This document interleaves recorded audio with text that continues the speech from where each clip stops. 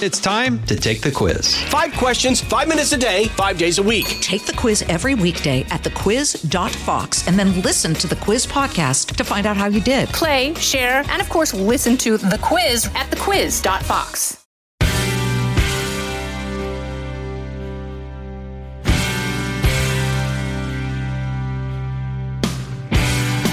Hello, everyone. Welcome back to the Janice Dean Podcast. Have I got a treat for you? One of my bestest pals, Shannon Bream, is here today in person.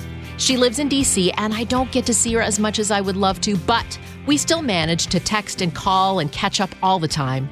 She, of course, has her own podcast, Livin' the Bream, and we talked about doing part 1 of an interview on this podcast and then continuing the conversation on her podcast later this week.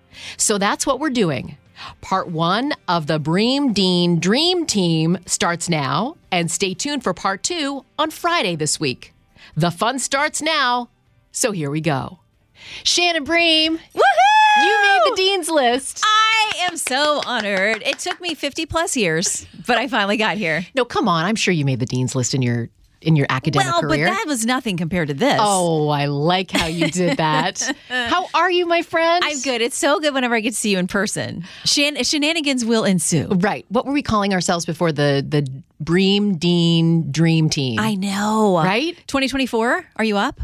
Of course. We're doing Is America ready for us? Oh my gosh, I think we could. I think we would win. I think there's a lane for us, as they say.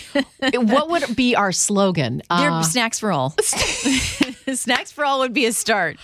I think we're in. Shenanigans and snacks. Do we have to fill out any paperwork? I think there's this FEC thing about should we put up a website and start soliciting donations? We're going to get in trouble with the ethics right from day one of our campaign. All of a sudden, HR is coming down and saying, what are you ladies talking about? We're running for the White House. We're here to save America. Well, we have been to the White House. You actually took me to the White House Christmas party several years ago, and it touched my heart because I think I was on a vacation with my family, and I get a text from you, and you said that your wonderful husband, Sheldon, was doing something else, and you could have a +1, and would I be interested? And I just thought, oh my goodness, out of all the people you could have invited to the White House Christmas party, you picked me. I picked the party animal. I know who's going to be a good time at the White House party. I have a picture. It popped up the other day in my memories. It's of you and me and Michelle Obama and President Obama. And there we are at the White House in our finery. Yes. And by the way, side note, that was the very first time I ever rented a dress from Rent the Runway.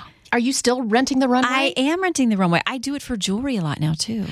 Sorry, this is not a plug. I am not a paid endorser. No, you know what? Part of the podcast is I do want to ask my very special guests who made the Dean's List, what are things that you can't live without? Mm-hmm. And for us, I mean, listen, our wardrobe is a big part of our life. It is. And it's expensive. And a lot of people think we make gargantuan amounts of money, which we don't. And it can support our wardrobe of an outfit every 1 out of 365 days. I know. And I feel like people sometimes are like, didn't you just wear that 3 weeks ago on Twitter? And I'm like, yeah, but it's my favorite blazer and I'm going to keep wearing it. Actually, I think that's good. I like it when people post pictures of, here's Janice Dean wearing the same dress 4 times. Right, because normal people do that. That's right. Exactly. Yeah. And we're not men, and we love the men that work at Fox, but they get to wear suits, and literally they could wear the same suit every day with a different tie. Remember the guy who did that? I think it was in Australia. He did it as an experiment. He did not tell anyone. And he wore the same suit. I think it was for a year. Yeah. Can you imagine if we wore the same dress every day? I think after day 3, there'd be a call. What's going on? Did you get evicted? Why don't you have any other clothes but that dress you're wearing? But Rent the Runway did some great things. Yeah. Because, and if people don't know what it is, it's you go online, you pay a monthly fee, and you have a huge pick of wardrobe choices. They mail them to your home or your office. And then once you wear it, you mail it back. Right. Yeah. I think it's a very economical thing. And what I think is fun is they have a counter on there that will say, this is the value of everything that you've rented. So if you rent a $2,000 evening gown or something for $50, it's a really cool deal. And so they'll tell you over your lifetime, we've rented hundreds of thousands of dollars worth of clothes. Yeah. And you never had to buy them. I think it's really smart. Listen, the women who came up with that were geniuses. Yes. What are things that you cannot live without? Okay. Besides Sheldon and Biscuit. Oh, I know we have to talk they about are them the because number ones. they really are. They're the number ones. I mean, Janice knows. Poor Janice was visiting me a couple weekends ago, and Biscuit latched onto you. That's okay. Like she, with those puppy dog eyes, she's staring at you constantly like, Janice, I love you. Please take me home with you. And she's taking pictures, right, of Biscuit staring at her. Oh my gosh. I think it's more like, are you going to feed me? Are there going to be treats? She's very into the treats, as am I. So it's like mother, like daughter. You know what? There are little things I love, little hacks along the way. I would say Rent the Runway is a fun one. I have, ladies, if you are the same age as Janice and I, which is 50 and fabulous. We are seasoned. We are. I find that lipstick will bleed. You know, if you put it on, it bleeds. So I found this thing at Sephora a few years ago. Again, not a paid endorser. I just like it because it's a lip liner, but it's clear and it's waxy. And so you use it outside your lip line and it traps anything from feeding into those little lines around your lips. Can I you put it all over my face? Yes. We're filling I'm around my eyes. I'm using it. It's just for lips, but I put it everywhere. And that's just one of those little things that when I find something like that, I like to share it with people because it's inexpensive, but it solves a problem. Yeah. You know, so I like that. When HDTV came in, it was like it's not our friend. Even when I was 20, it's like in hotel rooms, the worst possible lighting ever. It like crushes your soul to get ready in a hotel. You are such a beautiful person. Girl, you know what I'm talking about. Like every little thing is on there and I'm like, is that what I really look like in real life? I'm scaring myself. Well, I've always said that I Uh-oh. I told you this. I hate my neck. I've always hated my neck. So I want to make a gigantic light I can wear on my neck. Right. So the light will come up and it's gonna hide be like everything. A belt. It's got to be a belt that when you see us walking down the street, jutting out from our waist will be a light that points upward to our neck and face area. So when people will say like, oh my gosh, you look so good. I'm like, do you know what kind of lighting we have on TV? And if we could walk around with that. Yes. And listen, people do weird things. Like that sounds ridiculous, but think about some of the things that you see people doing and wearing that are so ridiculous. Like there will come a time, I'm going to predict, when the light belt thing, Dean Bream light belt apparatus is happening. Dean Bream light belt machine. I can hear the cash registers already. Cha-ching! Well, I mean, when you take selfies, they have the lighting around the phone. And you hold them above you. Like we know all the tricks. When I see somebody taking a picture from down below, I'm like, no. Right. You have to correct that. Can I tell this story really quick? Yes. My very first book, when I went on the book tour, was so fun. We went places like the Villages and other places where we met tons of Fox fans and family and friends. And so Anna, my assistant at the time, who was 6 feet tall with no heels, former Division I volleyball player, very competitive, very talented in so many ways. She was the greatest picture taker because she's already above you, like taking the picture. So when people would come through the line and they hand their cell phone, like, okay, I need a selfie. You know, you're trying to do it kind of quickly and sign the book and meet people. But Anna was a pro. She would stand above you, already 6 feet tall, and take this thing, a selfie. We're like, no one has any neck wrinkles. Everything looks good from above. And at this one place that we were at, I will not name it, but it was a bookstore. And there was a lady there who refused to let anyone else take pictures. She's like, no, we handle it. We keep the line moving, whatever. She literally sat on a footstool. So she's taking it from like our midsection up. Oh, no. I'm like, every picture that is happening today, I can't even think about the nice people that I'm meeting or what. I'm just thinking about all these pictures going onto Facebook and Twitter and everywhere forever from below my 50-year-old neck and face. Oh, stop. You are beautiful. But listen, if you're a man listening, we love you. If you're going to take a picture of your wife or your girlfriend or whoever, always do it from above. Take it upstairs. And we will love you forever. Mm-hmm. And you know the men who are trained, you see them doing it and you're like, oh, she's really trained him. Like he knows to go right up here, start up above. You are one of the nicest people. And, you know, I talk about this on the podcast. I've interviewed a lot of Fox friends, and we always talk about the secret sauce. And I think the secret sauce here is the people that you see on TV are really the people that you know in real life are like that. It's true. And you are maybe even more than that. You outshine your personality on television. Well, it's true. And people know that we're buddies and you have a Janice Dean bedroom in your home. I do. The Janice Bream suite. Janice, I gave you Bream. You've married into the family now. Janice Dean suite. Yeah. Well, Marie loves me. I know my mom is your biggest fan. And I've told this story many times about how there was literally a hurricane coming to Florida where my parents live. They're up in the Panhandle. So thank God that they escaped Ian. But we have so many family and friends in the middle of Florida who are really struggling. And thankfully, they have a lot of optimism and they're all helping each other, which is a beautiful thing with whatever they have. But this particular time, there's something moving into the Panhandle. And my mom, I'm on the phone with her like, Mom, you guys need to pack up the car and like go inland a little bit. Go see your friends in Alabama or do something. No, we're going to be fine. I finally get Janice. And I'm like, Janice, you have got to tell my parents to leave. You literally mentioned Marie on TV. The next time I called her, she was in the car. Aww. They had packed up because she'll listen to you. Marie trusts you. Well, listen, that brings up a good point. You're from Florida. We just had an unbelievably devastating hurricane. We've got over 100 deaths. And to be honest with you, it's not an exact science. I think the messaging should have been people all along the West Coast need to pay attention. We did focus on Tampa because when you go to meteorology class, there are very vulnerable spots across the U.S., New Orleans being one of them. Tampa Bay is also one of the most vulnerable places on the planet for a hurricane to move in. It will, devastate that region. The water has nowhere to go. It will overtop homes.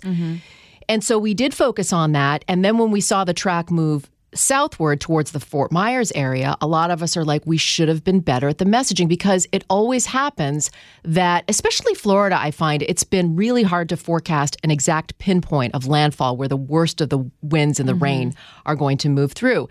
And I remember early on, we were talking about your mom, and early on, the forecast was for the Panhandle. Right. And so I was sending you all of this information.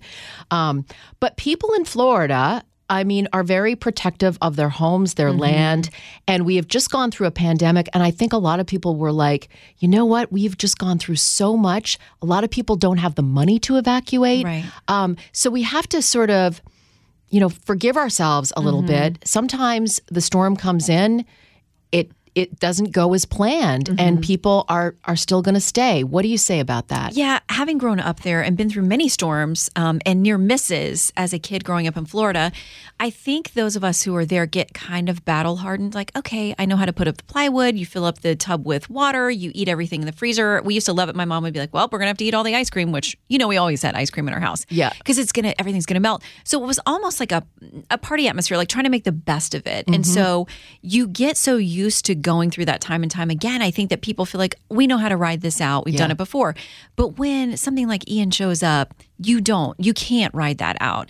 But there are people also, there was an influx of hundreds of thousands of people to Florida during the pandemic. So they may have no experience with storms and not get what these warnings really mean. So I think it was a mix of all of that. And of course, of the storm making this southern jag at the last minute. I read a really interesting article that talked about Lee County, where so much of this damage is, that they have plans they've put in place so that this exact thing doesn't happen. And something was off. Something didn't get triggered until the last minute when for some people it was too late to go. Yeah. So, hopefully we take lessons from it. But the devastation, like with any big storm, it's going to take years to clean up. When I'm in the Panhandle, Michael still, we're years out from that. There's still tons of damage from Michael too. Category 5 storm that also, didn't originally say it was going to move to the Panhandle. So again, it's a lesson. It's been a very quiet season. We, as forecasters, we can only do as best as we can with the science and the knowledge that we have, but it's really up to the families to make those decisions. But I will always be there for Marie and give her the best I can. She has her own private meteorologist. Aw. We'll be back with more sunshine right after this. From the Fox News Podcasts Network. Stay on top of the latest news and information from Fox News. Listen and download the Fox News Hourly Update on your time. The trending stories you need anytime you want it. Listen and download now by going to foxnewspodcasts.com. How do you like enjoying your new job? I love it. It's funny because I'm still during the week covering the Supreme Court and legal issues and popping up on different shows here and there. But I walked into such an amazing team. We literally have someone on the team who's been there for 20 plus years.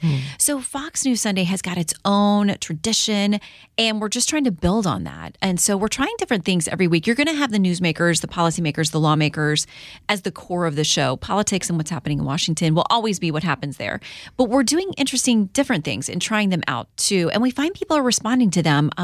We had Andy Pettit on the first week I did the show on 9/11 because he was, world famous pitcher, multi-World Series winner with the Yankees. And he was there when George W. Bush, then the president, threw up that first pitch at the World Series game. Yep. And because the show was on 9/11, we were commemorating that. We were like, let's bring in a voice that's a little different. And Andy talked about what it was like to be in New York in those weeks following 9/11 and what that pitch meant and kind of sports as a unifier. This week, we also had another sports thing, and we had Jim Gray on. Listen, there's so much to talk about with Aaron Judge's home run record, with the NFL concussion protocol, all kinds of things. So we'll do things that are culture and faith and sports that are a little bit different, too. We'll just add that to the mix. You're such a hard worker, too. I want people to know that. Thank you. Not only doing this big program, but you also cover the Supreme Court. How is that? You still love that. I loves it. I am a retired recovering attorney, and so I've always loved covering the court. It gets really wonky sometimes what they're doing over there, but my goal is always to make people at home understand why it impacts their life and why they should care about these cases. Now, some of them are weird, like railway disputes between states. Like, that's going to affect you down the line with how things are moved around the country and that kind of thing. But I want people to understand, we're covering this case. Literally, I've been covering this case for 10, 12, 15 years. It's been back and forth to the Supreme Court about these people who live in Idaho. They bought a plot of land in a subdivision. We're getting ready to build. And somebody from the EPA came and said, hey, there's water that puddles up here sometimes. You can't build here. It's attached to a wetlands. Well, to get to the wetlands from their home, you have to actually go through another subdivision. It's not as if they live on the banks of a wetlands. So it's this big debate about what can the government tell you about using your private property. They've literally been fighting this for 15 years. And the fine that they would face if they started to build there was $75,000 a day. Wow. No one can do that. And so, those are things that all of us want to own a home or own a piece of property and have the freedom to do with it what we want. How do you balance that with the government's interest in protecting our environment? So cases like that, I want people to think about what it means to them. Mm-hmm. What do you think the biggest election issue is? The Senate. Listen, in all the polling, everybody tells us what they care about most are inflation, jobs, and the economy. That's what they're worried about because everybody, when you go fill up the gas tank or try to buy groceries, they see the real world impact on their lives. And polling shows us they blame the administration that's in power. And they want to, usually history shows us, punish the party in power when the economy is not going well. So that normally would impact a lot of what happens. But you have these other issues that have bubbled up. Crime is a tough one, too. But abortion and the big decision from the Supreme Court. So a lot of states, that's going to be a big thing on the ballot, too. So it all comes down to, we think the Republicans will hold on to the House. That makes sense. But the Senate is down to literally 3 to 5 states. And so that's where the data gets so interesting, really digging into Nevada, Georgia, Pennsylvania, Arizona, a couple of others. So we'll be, covering it around the clock. And you're writing another book? I am. Can we give out what it is? I don't think we can yet. Oh, okay. But it will say, I will tell you, if you've liked the last 2 books, Mothers and Daughters of the Bible Speak and Women of the Bible Speak, there's a theme there. Oh. You'll hear more about the Bible. I love that. How did that come about, by the way? Fox actually came to me and said a few years ago, we're thinking about getting into doing some books. And we're thinking about doing one with women and faith and that space and religion. And we know your faith is very important to you. Would you be interested in getting involved with this book? And I was like, heck yeah. Yeah. So I grew up in a Christian home, going to church and Christian school. So I knew a lot of these women and these stories, but I've learned so much more. It's been a really rich blessing, honestly, in my life. And the first one I was writing a lot during COVID, where we all felt kind of isolated and anxious and separated. And I was just remembered of how God works through tough situations too. And it was very encouraging to me. And that's what I hope these books are to people. What's one of the stories where you're surprised by? I think probably Deborah. Okay. She was a judge in the Old Testament. And people a lot of times think, religion doesn't treat women well and they're kind of second-class citizens. And they may have, some misconceptions about faith and specifically about the Christian faith and what role women play. But Deborah, I love this. She's in the Old Testament in Jewish, which the Christian, faith builds on those Jewish traditions, where she was the leader of Israel. And she was a bad mama jamma. That's not a direct quote from the Judges where you'll find her. But she was, God came to her and said, I want you to take the people of Israel into battle against the Canaanites. And they were totally outmanned, outgunned.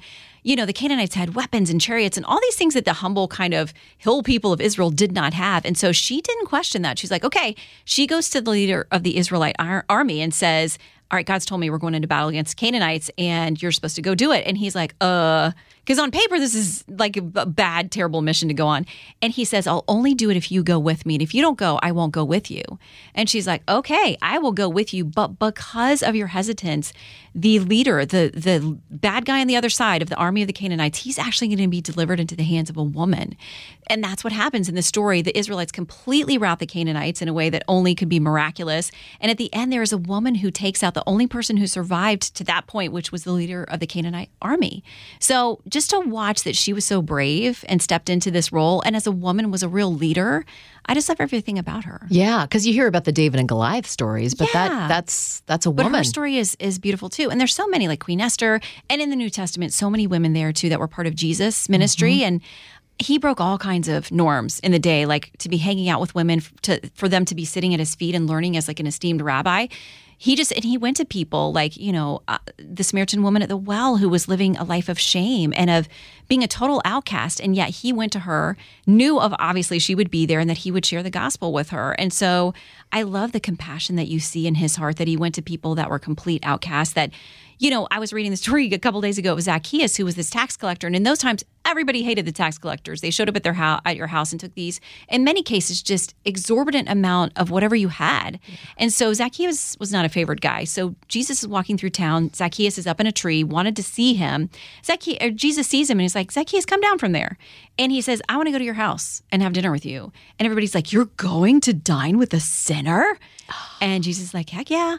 And so he comes to us as sinners and loves every single one of us equally. He has no favoritism and he wants to redeem us, not condemn us. And I think that's a beautiful thing. I've had an ongoing discussion with Kathy Lee Gifford about forgiveness. Yes. And, how do you feel about that?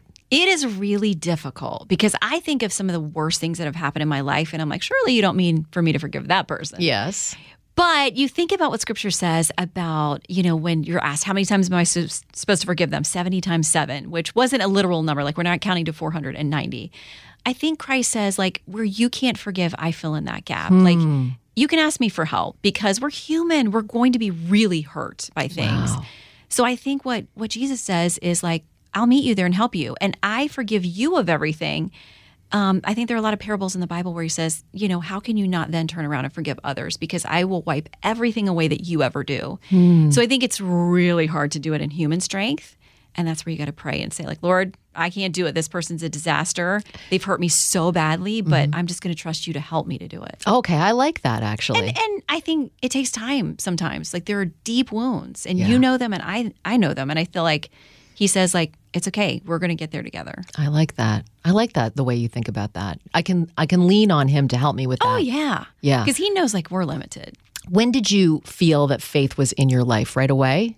Well, my mom, interestingly enough, my parents divorced when I was really young. And my mom was kind of a baby Christian in her faith then, but she got a teaching job at a Christian school. And so then it was poured over me all the time, like learning Bible verses and hearing Bible stories about Moses and about Jesus and about Esther and all of those characters from the Bible. And so I really was being fed in that a lot. And at home, my mom was growing and feeding me in that too. And Marie, she's like the most godly person I know. She literally would give you her last dime, her last bite of food, like the shirt off her back. So I saw it modeled. It wasn't just go to church and sit there and read about the stories. Like, she really lived it. And there was a point like junior high where I felt like I have to make this personal. Like, I have to say, okay, Jesus, I accept you. I believe you're my savior and I'm putting my life in your hands. And so that's the point it became personal for me as kind of an early teenager. Mm-hmm. And when have you leaned on him recently? Oh my goodness. I honestly feel like it's every day. Yeah. I really do, because we all are thrown curveballs that we aren't expecting. And I just have a constant awareness of needing him. And like, anytime I'm driving, have you driven in the car with me? Yes, many times. We blast the 80s music. We do blast the 80s music and sing, but I have a little bit of a temper and a patience issue behind the wheel. Listen, I'm not going to... And I pray.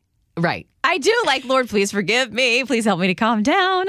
So it could be little things like that, or it could be a scary diagnosis or a horrible thing that happens, like that he's always there. You never have to go find him. He's always there.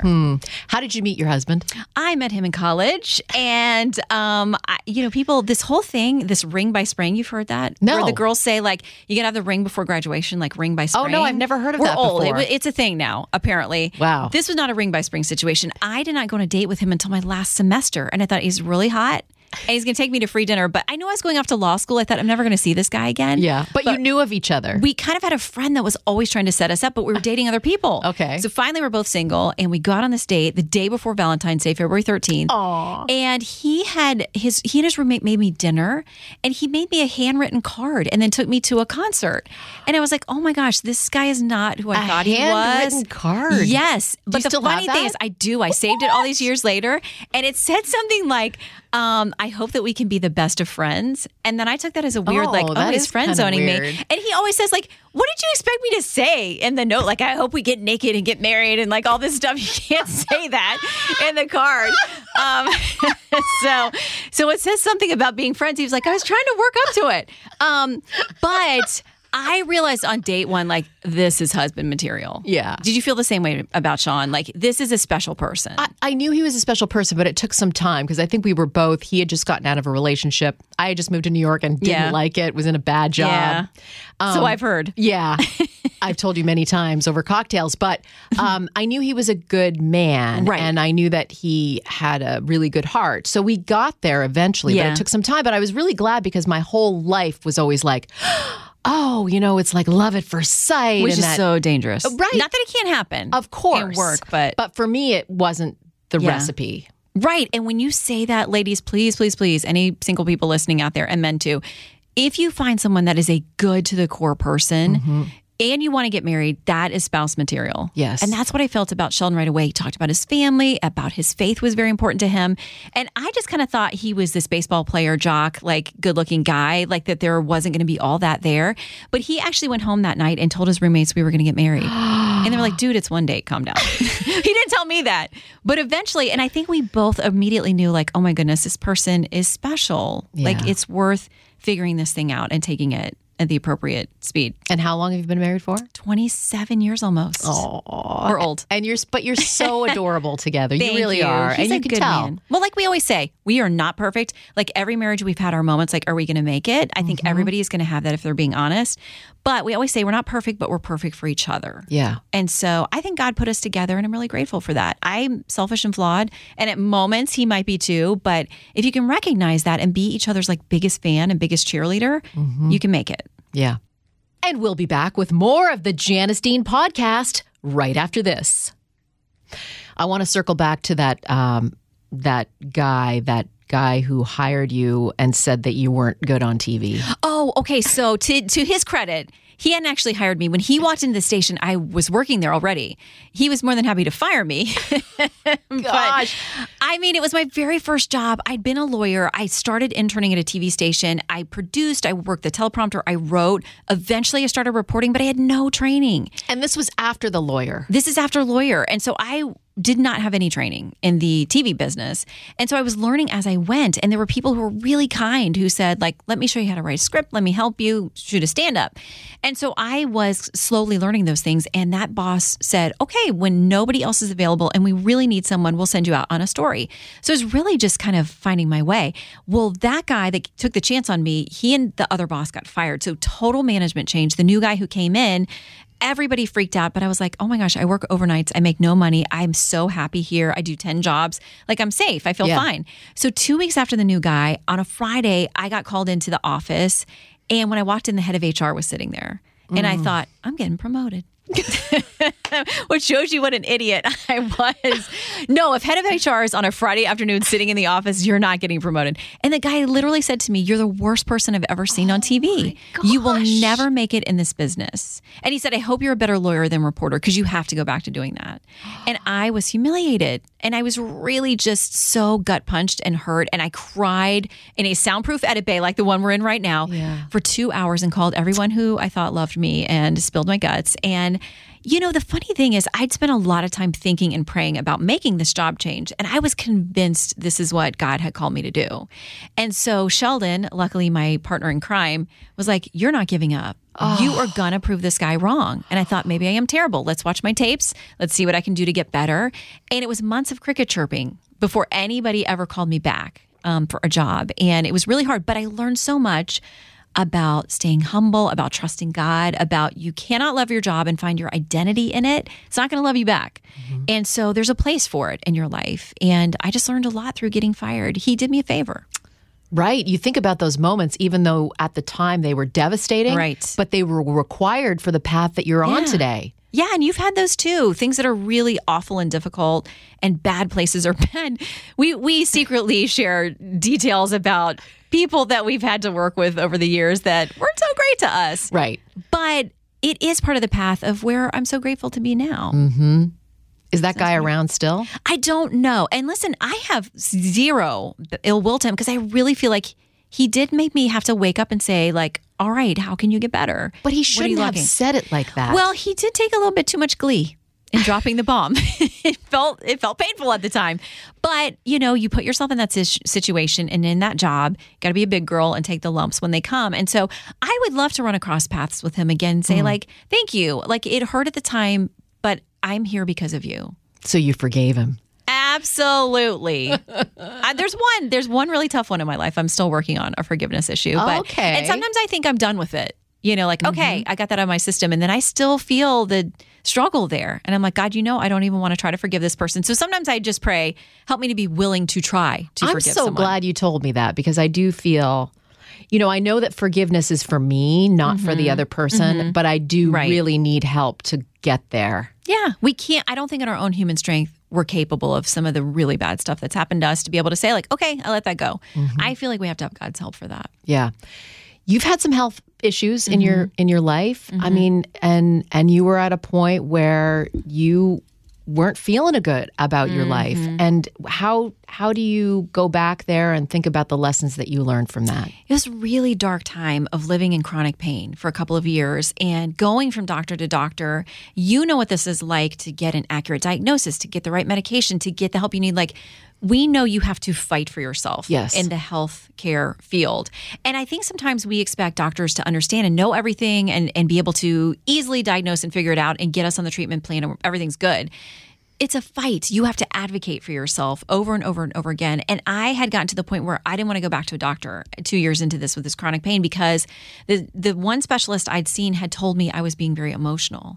And I was, because I couldn't sleep. I was in enormous pain all the time. Where was the pain coming from? I was having eye problems where I was constantly having excruciating pain with my eyes. It would jolt me out of bed at night. There were very weird clues that eventually made sense. But I was living with migraines and double vision during the day. I couldn't sleep at night because of the chronic pain. And that just spins you into a tough place mentally and with your mental health. And so I'd gotten to a place where I was looking online for answers, which I always tell people do not do. Because you go to WebMD and you're like, I have 53 things and I'm dying in 17 seconds. Yes. But I couldn't find things to match my symptoms. So I finally found this online message room, chat room, and I immediately clicked with these people like, oh my goodness, whatever they're talking about, that's what I have. But the same story that they were having being turned away from emergency rooms or doctors who didn't get it or understand the level of pain that they were in.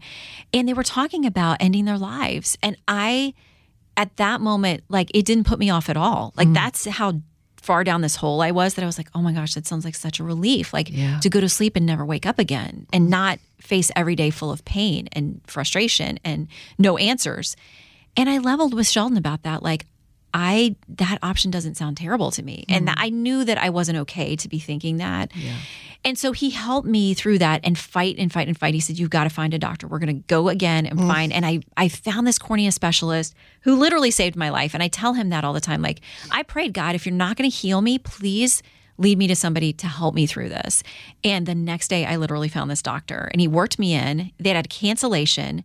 Thank you, God, that I got in there. And he, before he even saw me, he looked at the notes from his physician's assistant and he said, I know what you have. Wow. And that was the first relief bit of hope that I had. And he said, let me examine you, but I'm pretty sure.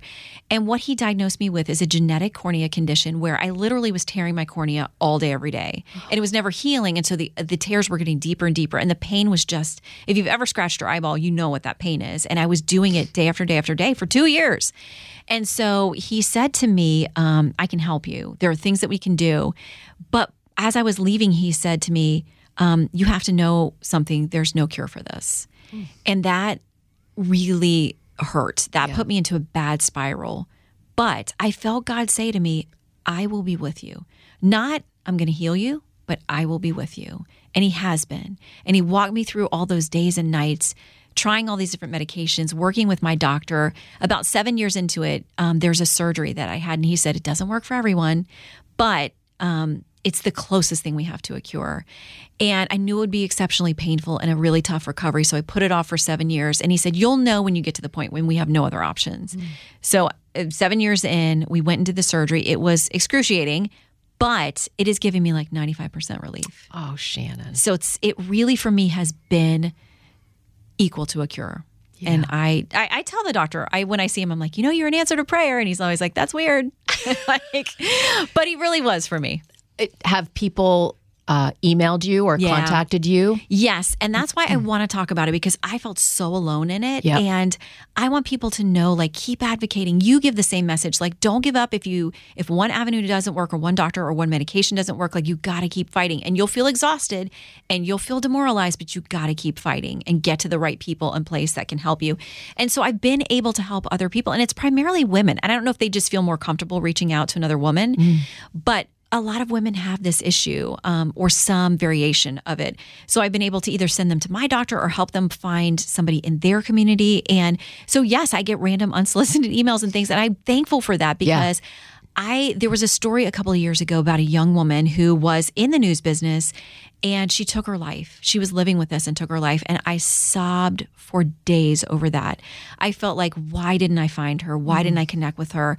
You just don't know what people are going through. But I felt like she was young. This didn't have to happen. But when you are in so much pain and you have no one willing to help you or acknowledge how much you're suffering, my heart broke over her. And I couldn't get over it just for days, because I thought that could have been me. And there are other people out there suffering. So please reach out. There are people who love you. It doesn't matter if you're a stranger. I will help you. Someone will help you. No one should suffer alone. I feel that. I mean, when I get a message from someone who is newly diagnosed with multiple sclerosis, I will always say, what do you need? I will call you. I've been messaged on Twitter before, and I'll leave my phone number, because I just feel I know what it's like to be in that dark place. And you can literally be a piece of hope for that person. And you are, because you're so open about sharing your story, which I think is so important for people to say, like, my life doesn't have to be over, and there are ways that you can fight for treatment and look for innovative ways to get help. And so thank you for being honest and open about that. Aw, I love you so much. I love you too, my friend. To be continued. We didn't get into any shenanigans on this. But here's a deal. How about we continue this conversation on Living the Bream? Oh, I like that. Okay, part 2. Part 2 coming up. Okay, I love it. Thank you, my friend. Love you. I love you too. Isn't she the best? We have so much fun together outside of Fox. So much so that we always joke someone needs to be on standby for bail money. If there was such a thing as the fun police, we'd be arrested every time. Don't forget, for part 2 of the Bream Dean Dream Team, you will find it on Friday on the Living the Bream podcast.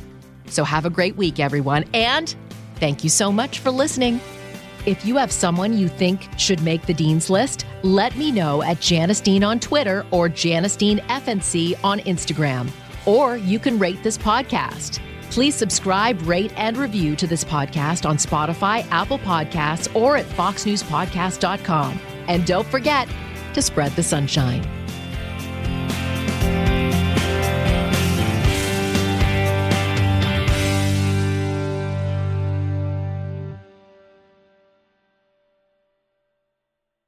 Listen to the all-new Bret Baier podcast featuring Common Ground, in-depth talks with lawmakers from opposite sides of the aisle, along with all your Bret Baier favorites like his all-star panel and much more. Available now at foxnewspodcasts.com or wherever you get your podcasts.